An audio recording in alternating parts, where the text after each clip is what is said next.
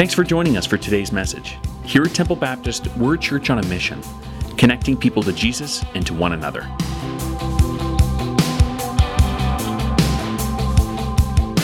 Well, we're in this series. We're continuing the series called Life Choices. We're diving in. We're exploring. We're trying to discover together what the book of Proverbs has to say to us today. It's an ancient book, and maybe we would be tempted to think that this ancient book is outdated because it was written, nearly 3,000 years ago. But the truth is, it connects and it resonates with us who are living in 2020. If this was a newly released book, it would be on New York's bestseller list. We get this book, the book of Proverbs. It feels as though the author has such an amazing handle on current events, current life, and what life is like. And he speaks and he writes on issues that we deal with every single day of our lives. The book of Proverbs, it's so practical, and we get to apply it to our everyday life. Last week, we said life is a matter of choices, and every choice you make makes you. You're always making choices. Will I go in this direction with my life? Am I going to go in this direction in my life? And you realize that every choice that you make makes you. Have you ever dismissed something that you thought was insignificant, only later to find out that it was very significant? At one time you thought, it's no big deal, but then later you find out, wow, this is a big deal.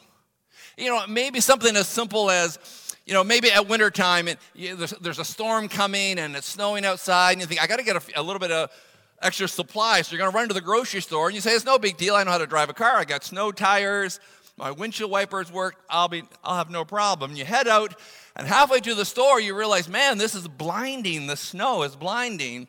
And all of a sudden, you're having a hard time to see, and then you realize, man, the snow is deeper than I actually originally thought. I thought maybe the main roads would be plowed by now. And halfway to the store, you get stuck.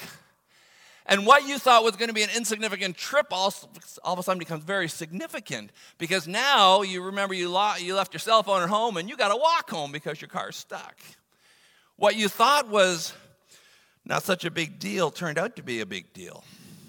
This morning, I want to talk to you about the power of words. Do you realize that words actually can bring life, or they can breathe death? And now I know it almost seems like an overstatement. Oh, come on. Seriously, Donald? Words can really breathe life or death? Well, let's see what Proverbs says. Proverbs says the tongue has the power of life and death. Proverbs 18:21 has the power of life and death. That's a lot of power.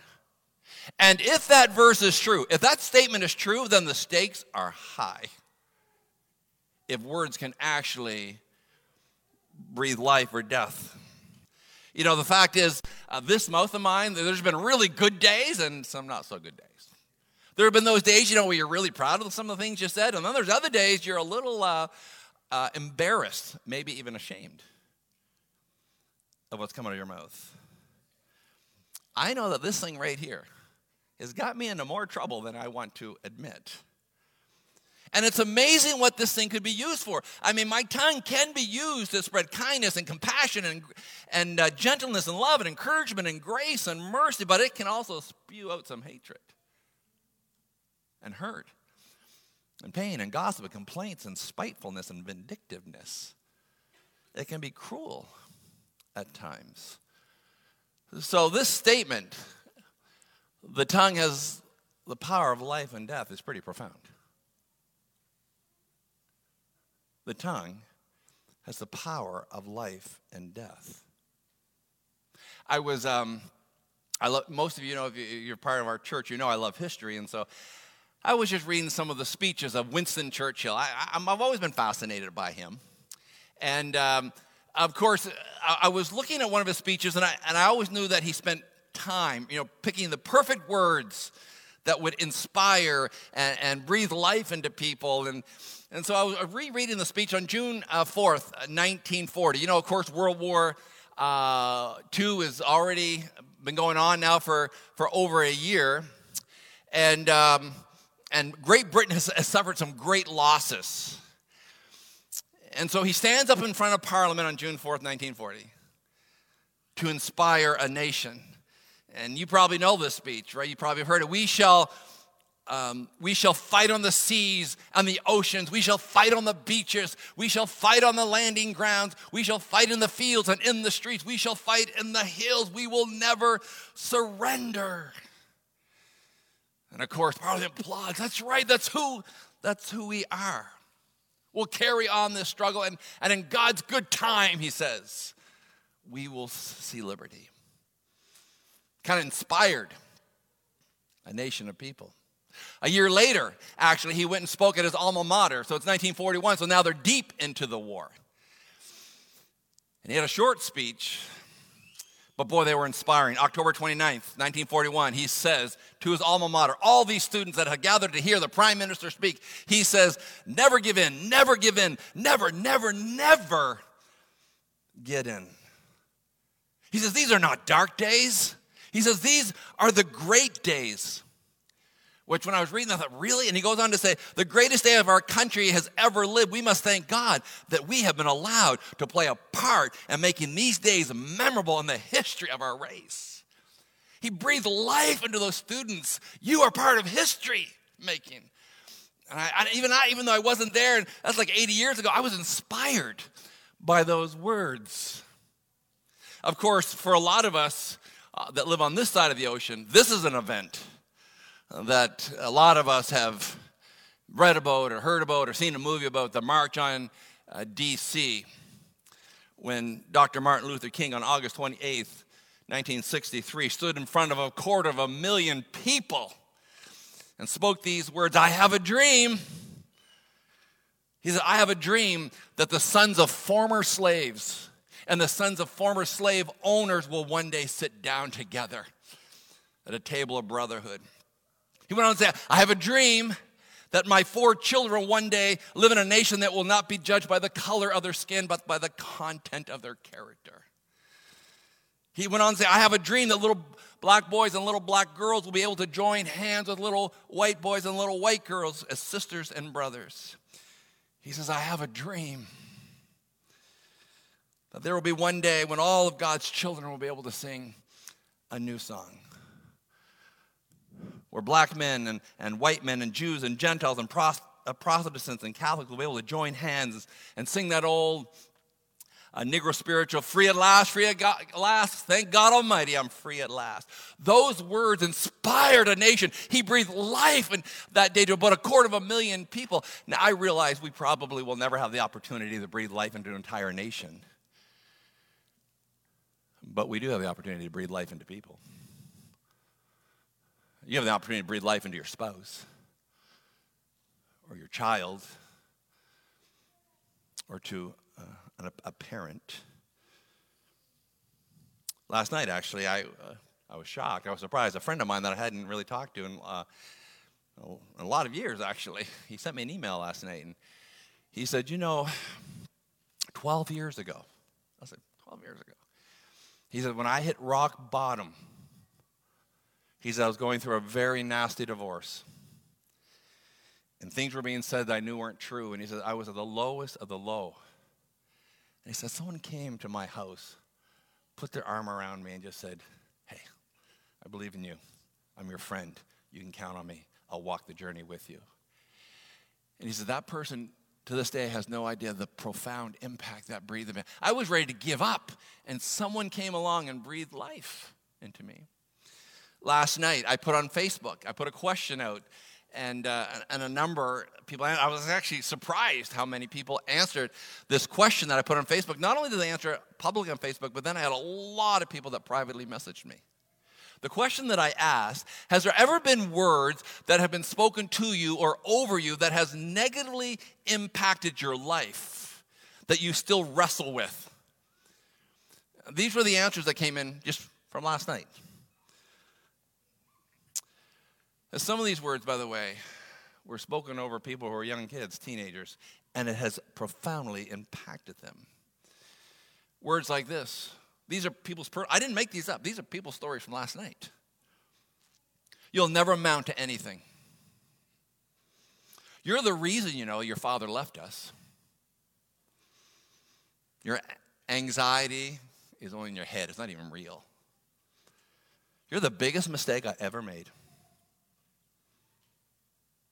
No one will ever want to marry you. Are you surprised that no one likes you? You'll never be anything but a dropout. I pity the man that gets you as a wife. Why can't you be more like your sister? You're a great mother and a good friend, but boy, you're a terrible wife. Why are you not beautiful like your mother and sister? You look like a cow. I hate raising a girl. Your brothers were so much easier. You're just a woman, and you're not worth spending money on. You have a library card? I didn't even know you could read. Why did you screw up the life that I gave you? I don't love you anymore. A friend of mine privately messaged me last night about midnight, and he says, I heard these words from my father when I was 12 years old. He said, I was struggling with depression, and my dad said to me, if you're going to kill yourself, stop talking about it and do it.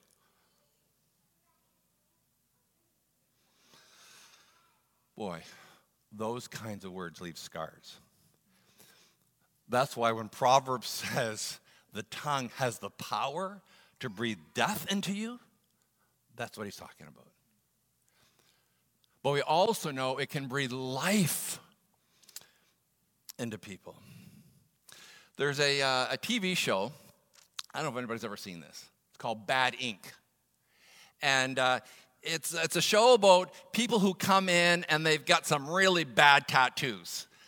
Tattoos that they had maybe done when they were, I don't know, maybe they were at Las Vegas during spring break and they made some rash decision. They put a tattoo on and they're like, and so this show is all about trying to fix those mistakes. I have a friend of mine back in Nova Scotia. When he was dating a girl, he went ahead and had his girlfriend's name tattooed on his chest with a big red heart around it. Right? It seemed like a good decision at the time, but when he got married to someone else, she did not like the fact that he had his ex-girlfriend's name on his chest. And so, of course, he had to go in and try to cover it up, I made a mistake, I need to cover this up. Here's some of the bad tattoos that the show has had to cover up. Somebody had this on their forearm. It's supposed to say no regrets, but it says no regrets. Like, oh my goodness, I got to fix that, right? Here was another one. I think the guy meant to say no pain, no gain. It says no pen, no gain. And so the whole idea is trying to fix those mistakes.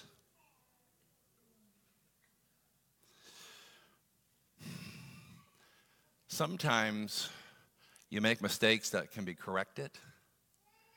But then there are sometimes those words that they never can be taken back. And it's not like you can just go along and just, we'll make it a little fancier looking and we'll forget all about it. That's not how it works. The tongue has the power of life and death. And you and me, we get the opportunity to do this. Breathe life. Or breathe death. In the book of James, it actually talks about our tongue and it compares it to different things. The book of James actually says, get a load of this, you can't tame your tongue. That's not good news. It says you can't tame your tongue. You can tame a lot of things in life. You can tame wild creatures, but you can't tame this. In fact, it uses a couple illustrations. It says you can here's a killer whale, weighs 6 tons. James says, yeah, you can train that thing, be your friend. But you can't tame your tongue. He uses other illustrations. You can tame an elephant. I mean, this is 5 tons. How am I supposed to get that under control? Well, you know what you find out? You can actually cause him to sit down and listen to you.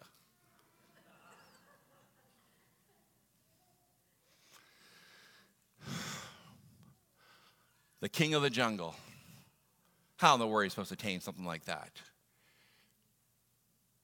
And yet what we discover, people do.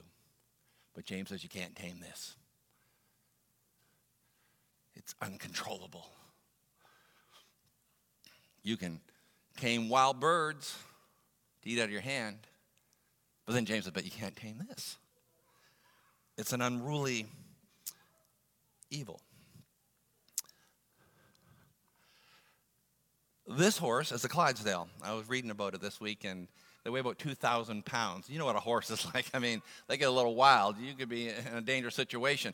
It's amazing because the James compares our tongue like to a horse, because we can control a horse with just this little bit that goes in the horse's mouth. I mean, the horse weighs 2,000 pounds. You're telling me that little thing that goes in his mouth is going to control the direction of that horse? Yes. And James says our tongue is the same way. You get control of your tongue, you can get control of your whole life. It's little, just a little thing. You get control of this, he says. You control your whole life. This is the largest ship in the world, just built last year. It's the MSC Gulfstream. Weighs about 250,000 tons. And I found out that you can actually put 24,000 containers on the ship. Imagine. And you know what controls it? A little rudder on the bottom. Steers where that's going to go. And James said, you get control of the tongue, it can steer your whole life. Then James goes on to say, but you know, the tongue is also, it's poisonous. This is the Philippine cobra. Most cobras you don't die from when they bite you, but this one is considered one of the top 10 most deadly snakes in the world. What makes this so terrifying is that, usually a snake has to bite you before they can let their venom out. This actually can spit venom 9 feet away. And we're told that once you have that in your system, you have about 30 minutes to live. You know what James says? That's what sometimes our tongue's like. And then he compares to a roaring fire. It starts so small. Oftentimes you'll hear about someone just having a little campfire, and all of a sudden becomes a raging forest fire. That's the power of the tongue. It can breathe life, and it can breathe death. In Romans chapter 1, this is almost hard to believe, but Paul's talking about the things that God finds offensive. He has a list of sins. And he lists murderers, sexual immorality, and gossip. That's in the same list? That's how serious I think God takes our tongue. And then Jesus says this in Matthew. These are Jesus' words. Let me tell you something. Every one of these careless words is going to come back to haunt you. There will be a time of reckoning. Words are powerful. Take them seriously. It boils down to this. What you say can breathe life or death, and you get to choose. And you get to choose. You will either eat the consequences of, or you will eat the consequences of what you say. I mean, how many of us have seen friendships, marriages, partnerships, churches just blow up because of words that were said? But then on the flip side, how many of us have seen marriages healed, partnerships restored, churches united because words were spoken that brought life? It's one of life's choices that you get to make. Choose life, speak life, or breathe death. When we say words that are affirming, kind, gentle, it's like we are speaking a blessing into someone's life.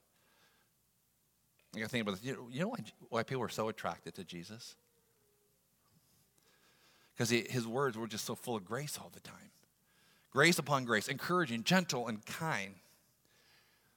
And here's the truth. God loves us so much. Like, he loves us so much that he actually wrote down some words that breathe life into us. Words of blessing. Truths that can help you through the day. Words that can encourage you. Words that can affirm you. Words that can give you strength for the journey that's ahead. Sometimes we're in difficult journeys, but the words that he speaks can actually give us strength to endure. Words that can grow your life. And he wrote them down and he signed them. And they're found in here. Words like this. Come to me, all ye who are heavy and weary. I'll give you some rest. Hey, he says, you don't have to live in fear because I'll never leave you. You don't have to be lonely because I'm right beside you. He says, I'm full of grace, and he says, my mercies are new every morning for you. He goes on to say, hey, if you fall, if you stumble, I'm there to pick you up. He says, I can mount you up with wings like eagles. I can be your hiding place. I can be your tower of refuge for those long, dark days. Life's full of choices. And choices that you make will make you. That's this week. Let's take a challenge. And the people that we see and interact with, let's breathe life into them, not death.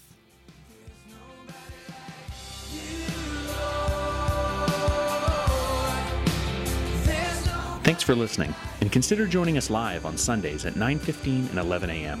For our address, directions, and any other information, find us online at templebaptist.com.